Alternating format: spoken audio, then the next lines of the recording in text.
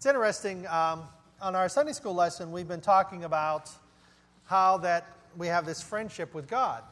And we've been discussing what a friend is and how that, the different relationships that we have with God and the different disciples. Well, today I was thinking of along those lines, and I wanted to speak about that, and the title of my message is Friendship with God.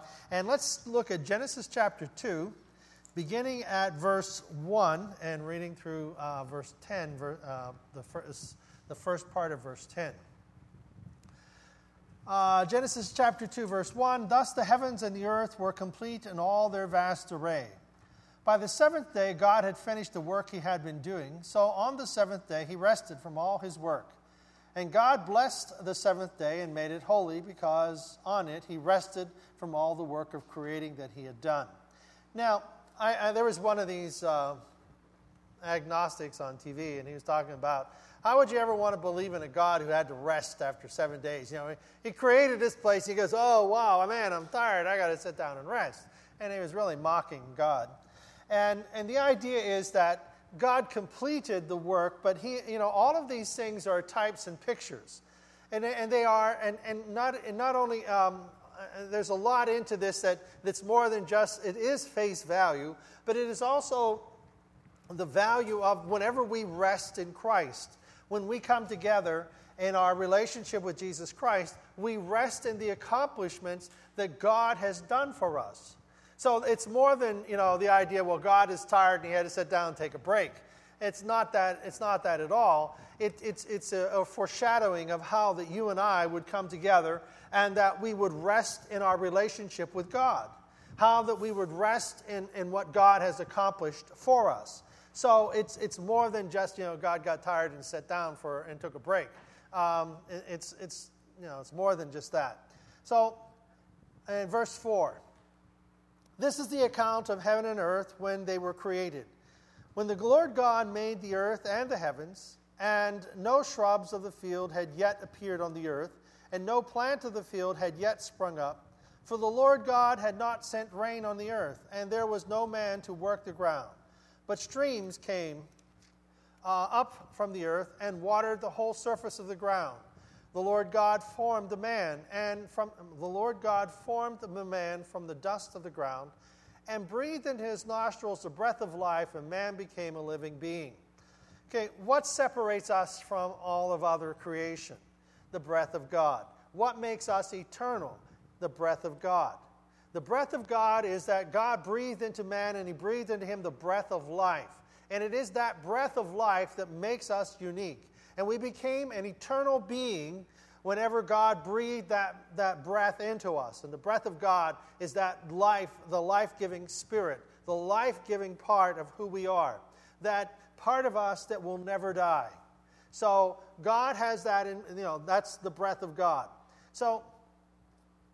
And now the Lord God had planted the garden in the east in Eden, and there he put the man he had formed. And the Lord God made all kinds of trees grow out of the ground, trees that were pleasing to the eyes and good for food. In the middle of the garden were the tree of life and the tree of the knowledge of good and evil. And a river watering the garden flowed from Eden. So we have this place that God has created for us, created for mankind, and we know of it as Eden, a place of extreme beauty and walking with God. But did you ever think of God then as being your friend? Okay, who's your best friend? Oh, God's my best friend. Would we say that? God is my best friend. Many think of God as the great judge. He's the guy who's simply up there waiting to judge the actions of people. He's got this scorecard, and he keeps track of all the good innings, the bad innings, and at the end of the game, he says if you're a winner or a loser. That's not what it is. But they have that image of him. That God is somehow looking over this creation, looking over this world, that he kind of created it and flung it out there, and it's in motion, and he doesn't really have much involvement anymore. That too is an error. That somehow God is just going to straighten us all out and put us, either in heaven or hell when it's all over. So there's not much idea of friendship in this whole, in that type of a scenario. Some argue that God is self-sufficient. Why would he need us? You know, he doesn't have any needs. He's God. God can get along very well without us. So why on earth would he need us? Why would he even care if we're in church? Why would God even care if we pray? Why would he even care if we believe or don't believe? You know, he's got the universe to take care of, and we're just, you know, grains of sand on a speck of the universe. And so what is this all about? And so we can, you know, life and people approach their life with this perspective. And, you know, and they kind of go on as if there is no tomorrow and that we are gods in ourselves. Well, those scenarios are not true. God did create us, and he desires us. He desires, and this is all portrayed in the Scriptures. This is all portrayed in the Scriptures and how that God desires a relationship with us. That's why he created us. And if he did not want us, we wouldn't be here. If we didn't have a purpose and we didn't have a value, we would not be alive and we would not have been created. And you wouldn't be here and I wouldn't be here and the whole thing. So the age-old question then comes up. Here I am. I'm going to answer it in the next 30 minutes. Why am I here? Yeah, I'm going to answer that. Why is all this stuff going on in my life? Well, a couple of thoughts. Number one, we're here because we have a purpose. And all the stuff, and I do run into a lot of difficulties. And some of them are very extreme difficulties in people's lives. And I wonder sometimes, and this is my wondering and my thoughts, I'll just speak a little bit here, that I'm up here, that's why I'm speaking. It's a little joke there. See, I talk about those stupid things and I forget where I was going. Number one, we have problems. Why? Because we have this comfort zone that we live in. I'm going to lose my papers. Ethan, can you move that just a little bit? We have this life, this comfort zone that we live in. All right? And we put it in a box, okay? We have this comfort zone of a box. And thank you. And we have this comfort zone of a box, and then we have this perimeter before the edges. And we kind of live in the center of it. We like to live in the center where there are no difficulties and where there are no conflicts. But what if, this is a challenge, what if when we encounter conflict and we encounter difficulty, what if that is there to challenge our comfort zones, to move us beyond them? And what if that it is in those places that we are determining if we're going to call upon ourselves and call upon our own understanding, or call upon God and upon his promises and upon this spirit of life that God's breathed into us, and recognizing that we are here for a divine purpose, not here just to serve ourselves. So the purpose then, perhaps, in all of this is, in God's creation, is the purpose of friendship. The purpose of friendship. That we are in a relationship with God, and the relationship with God is not one that is of judge, jury, and executioner. It is a relationship of friendship. A relationship when God desires a right relationship between us. Now, the perfect example of friendship, the perfect harmony, is in the Trinity, the Father, the Son, and the Holy Spirit. That the Father desires to glorify the Son is here to do the will of the Father, and the Spirit has come to reveal God to us, to reveal the Father and the Son. And so there is this perfect harmony that exists in the Trinity. And God's plan in creation was to create a perfect world, and we called it Eden. Now, the perfection is seen in Eden, and in the creation in Genesis 3:8, it says, "Then the man and his wife heard the sound of the Lord God, and he was walking in the garden in the cool of the day." So we have the picture of what this friendship was about. This friendship was about walking with God. that God would come in the cool of the day and Adam and Eve would walk with God on a path in Eden. Now, how big was Eden? We don't know. But it was a perfect place, a perfect environment. There were no weeds. There were no thorns. None of these things existed at that time. And there was this perfect place where that Eden was, and God would come there in the cool of the day and walk with man. Now, God chose to make himself a gift to us. God created this place and made himself a gift to us. And we, in turn, were making ourselves a gift to him. The perfect friendship. The perfect friendship is that I give myself to you, that you know all about me and still like me, and you are my friend, and I know all about you and still like you. The perfect friendship. And so we find that God is a generous friend. He made the world and he stocked it with all of the resources needed for us to live an entire lifetime, and humankind until he returns. God, he called us to the beach and he said, "This is my house and it's fully stocked, and as long as you're here, you don't have to buy a thing. It's all in there." How many like to go on that vacation? I'm going to bring the kids. There was, I just thought I'd bring, that dropped into my mind.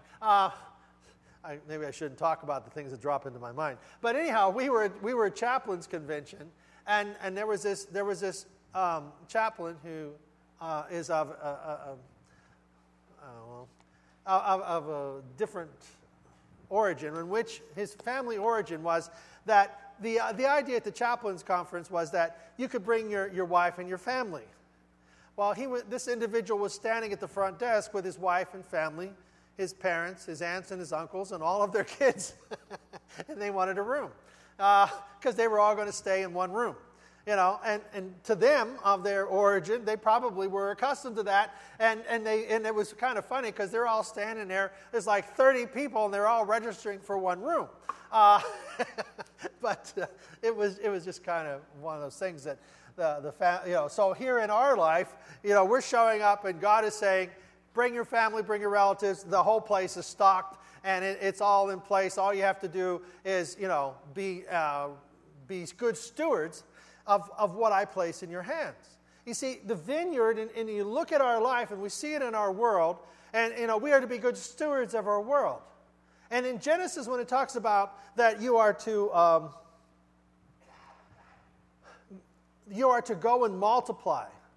It's many times we've read that, and we thought of it. Oh, God wants Adam and Eve to get together and go have bunches of kids.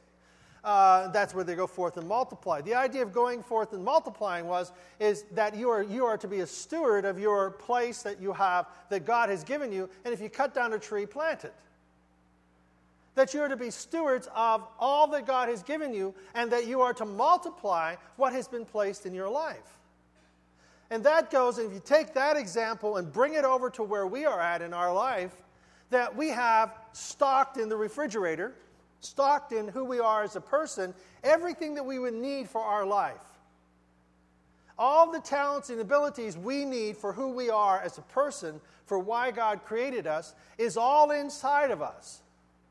Now, when we run into difficulties, we can try and do it on our own, or we can pray for God to help us in these difficulties, and God is there opening the refrigerator, opening the storehouses, opening the abilities, and taking that which we have, placing His Word and His life-giving Spirit into us, and taking what is there and using it to meet those challenges. That's the friendship of God. It's not so much that we are challenging God, say, "Why, God, you do this to me?" But that while I am here and in these places of crises and in these places of difficulties, I am actually calling on God, and He is going to reveal to me and bring to life and bring out of what we have inside of us to meet the challenge and to meet the difficulty. It's almost like a scientist. It's almost like Edison. How many times did he try to find a light bulb, discover the right filaments for a light bulb? Was it 800, 1,800 times, something like that? And he would say, well, I know 1,800 ways it doesn't work. Why? He wouldn't give up. And so, too, in our life, we don't give up on our faith. We don't give up on what God has done for us.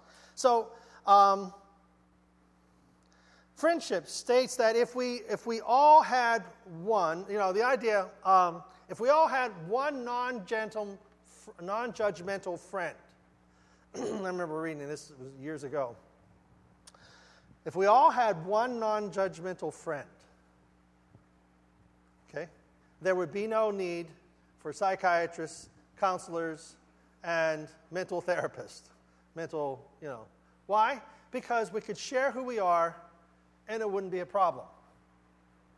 We could share what we're thinking, what we're feeling, and the person wouldn't be passing judgment and saying, well, you shouldn't be that way. If you were really who you really think you are and should be, sometimes we just need to hear ourselves say something to see how good it is or how bad it is. And a friend is there to help us kind of evaluate, separate the wheat from the chaff. And that whole idea is that God, by His Spirit and His Word, is at work in our life in this friendship. So, the friendship between God and Adam and Eve was a walk in the garden in the cool of the day. A walk with Adam and Eve in the cool of the day. And what was God doing? He was revealing Himself. He was revealing the character. He was revealing the purpose for why Adam and Eve were, why they were even there. God walks with us. And as we jump ahead into on our day, we read and we pray. We read the scriptures. We're singing the songs. Singing the songs.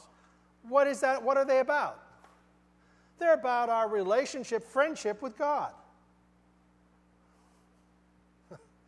They're about our friendship with song. If you, whenever you were, falling in love, sing love songs. You ever sing love songs to your girlfriend, boyfriend? Now we sing them to our kids, grandkids. What is it about? It's something that's conveying a feeling. It's conveying an emotion. It's conveying something that we are feeling to person we love. Well, what are we doing when we're singing our songs? We're singing about our worship, our friendship with God. Jesus Messiah. Messiah, He's the anointed one, the one that was predicted from the beginning of time. So, you see, we have all these things that reveal to us what our needs are and speak to us about what our friendship is about. This week, I visit a number of care facilities, for hospice patients. And I walked in and I never met this individual before that's on staff at this one facility. And as soon as she found out that I was a clergy, she says, "Oh, you're going to save us today." And at first, okay, once is all right. And then in the 45 minutes, an hour that I was there, I probably ran into this individual 4 times. And every time I ran into her, she would make this statement, "Well, what are you going to do about saving me today? And what are you going to do about saving my friends? And what are you going to do about saving this? And what are you going And I finally, when I was about to leave, I said, "Okay, I don't need to get hit over the head 1,000 times. Maybe 4 is enough." So I walked over and I said, "Come sit down with me." And she sat down with me, and she said, "I need to be saved. I need to get my life back in order with God. I made some choices that haven't been right. I need God back in my life. Can you help me?" Friendship with God is something that we have to choose. See, God has done everything that He possibly can to make sure that this friendship exists. There is nothing that God hasn't done that has limits this friendship. He's done everything to open the door for us. God desires for us to be His friend. And what does God desire? Do you ever desire for your friends to fail? Then you're not much of a friend. If your desire is that they would fall down, I hope they run into that door. No. Our friends don't wish failure on us. Our friends wish success in our life. And God is about bringing that type of success and relational success into our lives. And a true friend is one who encourages us in our accomplishments. And in the Scriptures, God is our friend that is encouraging us with His Word, with the Scriptures. And He is a friend that is there saying, well, sometimes friends say, well, it'll all work out. Our friend our friend Jesus tells us, all things work together for good to those who love God and are called according to His purpose. It's in the Scriptures. You see, whenever we say it's all going to be okay, it's because we are trusting God and His Word that He has spoken to us, so that as we confront that difficulty, God is there to encourage us with His Word. Whenever we feel lonely, God says, what? I'll never leave you nor forsake you. You're not alone in this. What about dying? Jesus says, I go to prepare a place for you, that where I am, there you may be also. So there is not one situation in life that God is not saying to us what He is going to do and how He is going to help us as we run into those boundaries or run into those areas of our life that are uncomfortable for us. As we approach those, God is coming to us as our friend, giving us encouragement where we are at so that we can take our next step and take it and develop who this person is. Because God desires for us to accomplish the goal of our life, and the goal of our life is serving God. Serving Him. Now, we're not all going to be preachers or missionaries or evangelists but God is going to take the talents that we have, and He's going to use them so that we can develop and become the best that we can be. That's just not a military slogan, it is God's slogan. That we would become the best person that He created us to be. And that means we're going to deal with the difficulties in our life in a way that's going to be healing for us, strengthening for us, and bring us to a place where God is going to be there to reward us. So, what makes this, I don't want to sound that there is no, it's a pie in the sky and it's all wonderful and there is no hell and there's accountability. That's where we find ourselves having difficulties. We don't like accountability. And in Eden, there was one restriction. And the Lord God commanded him, Genesis chapter 2, verses 16 and 17. And the Lord God commanded man, you are free to eat from any tree in the garden, but you must not eat from the tree of the knowledge of good and evil, for when you eat it, you will surely die. Now, was this tree poisonous? In some ways, yes. It was poisonous in that it was eaten because of doubt. Do we really believe that God is for us? Accountability. You see, this tree spoke of divine ownership. Okay? God is saying, I own this place. I have one restriction. Don't eat of this tree. You can do everything else in the garden. You can go and do and have everything else in the garden, but I want you to know that I created you and I own this place. And we would say, well, what good is that? My question is this: if we don't believe that there are restrictions, okay, there are restrictions, would we believe the promises? Would we allow the restrictions? And this was the temptation that came to Adam and to Eve. Hath God really said? Would God really give you restrictions if this were a perfect place? And you notice that the restrictions that God gives are for our own relational experiences. Don't steal, don't kill, don't bear false witness, don't lie. What are those? Those are relational experiences that we would have with people. And God's restrictions are about keeping right relationships with people and right relationships with God so that we would become this individual that God created us to be. That God created us so that we might live in this, as it were, in God's place that He has created for us. We are here for a divine purpose. And we are here to fulfill a divine mission, the will of God. The sin of mankind is that we would think that we are God. It's kind of the sin of mankind. If you eat of this tree, you will become like God. And so the challenge is, am I God of my life?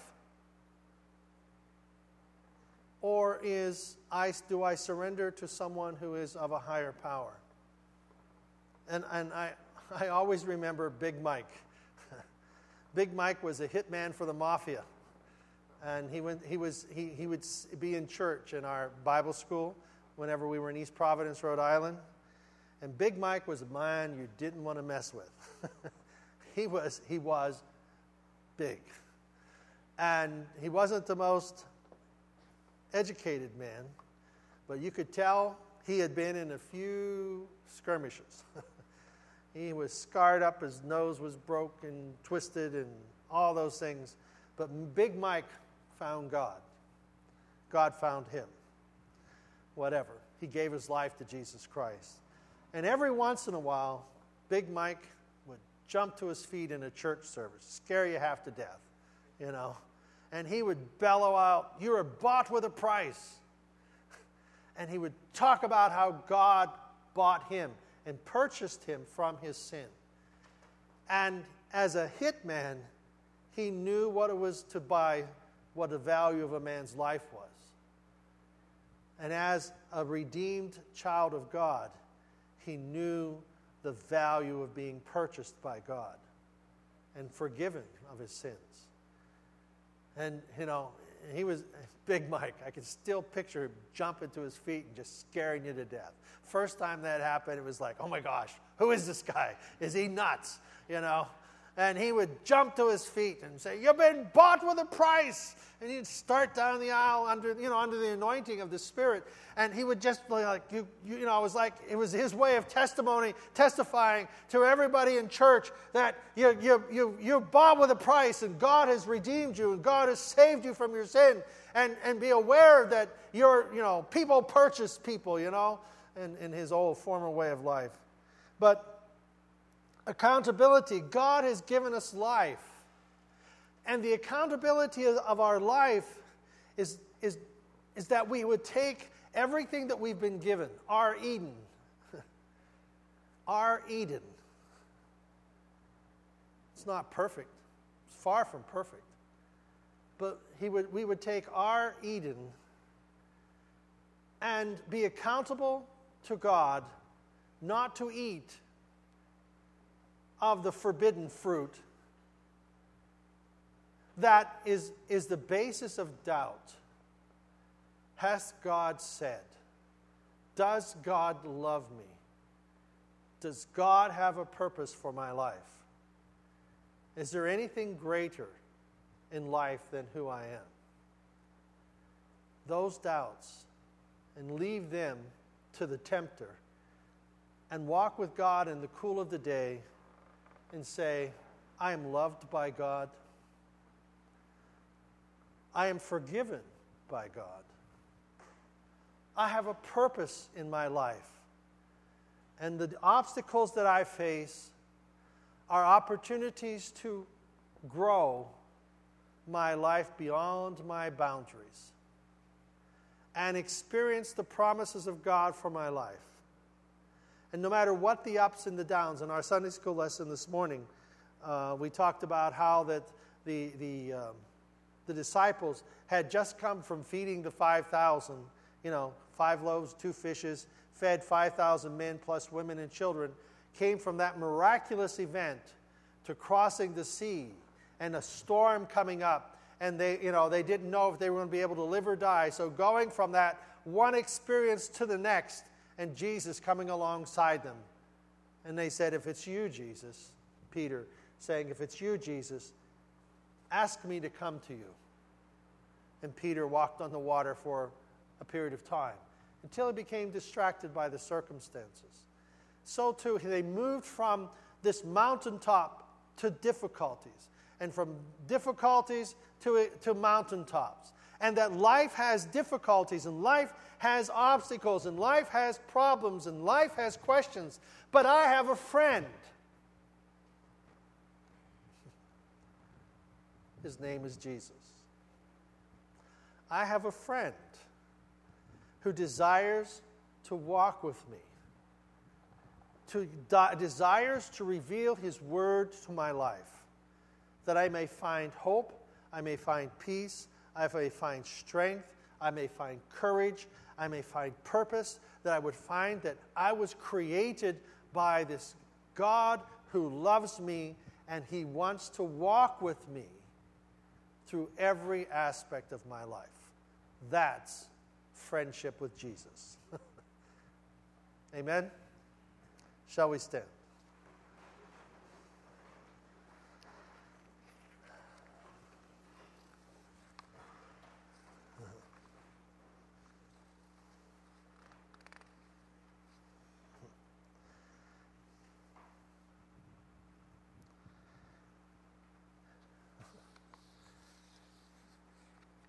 In the garden, they listened to the doubts of a lying serpent. They listened to the doubts of a lying serpent rather than the words of a loving God. These are the challenges that we find as we face our difficulties. What voice are we going to listen to? We want to listen to the voice of the Spirit. And the Spirit is the same Spirit that breathed life into man, and man became a living soul. The same Spirit is the Spirit of God that breathes life into us, gives us the assurance that we're not alone and nothing shall separate us from the love of God. It's that same Holy Spirit that breathes peace into our lives, gives us hope in difficult situations, that we have purpose. We were created. And as we worship and to sing the songs and all that, it's that same Spirit that surrounds us, encompasses us, and gives us hope. That's our friendship.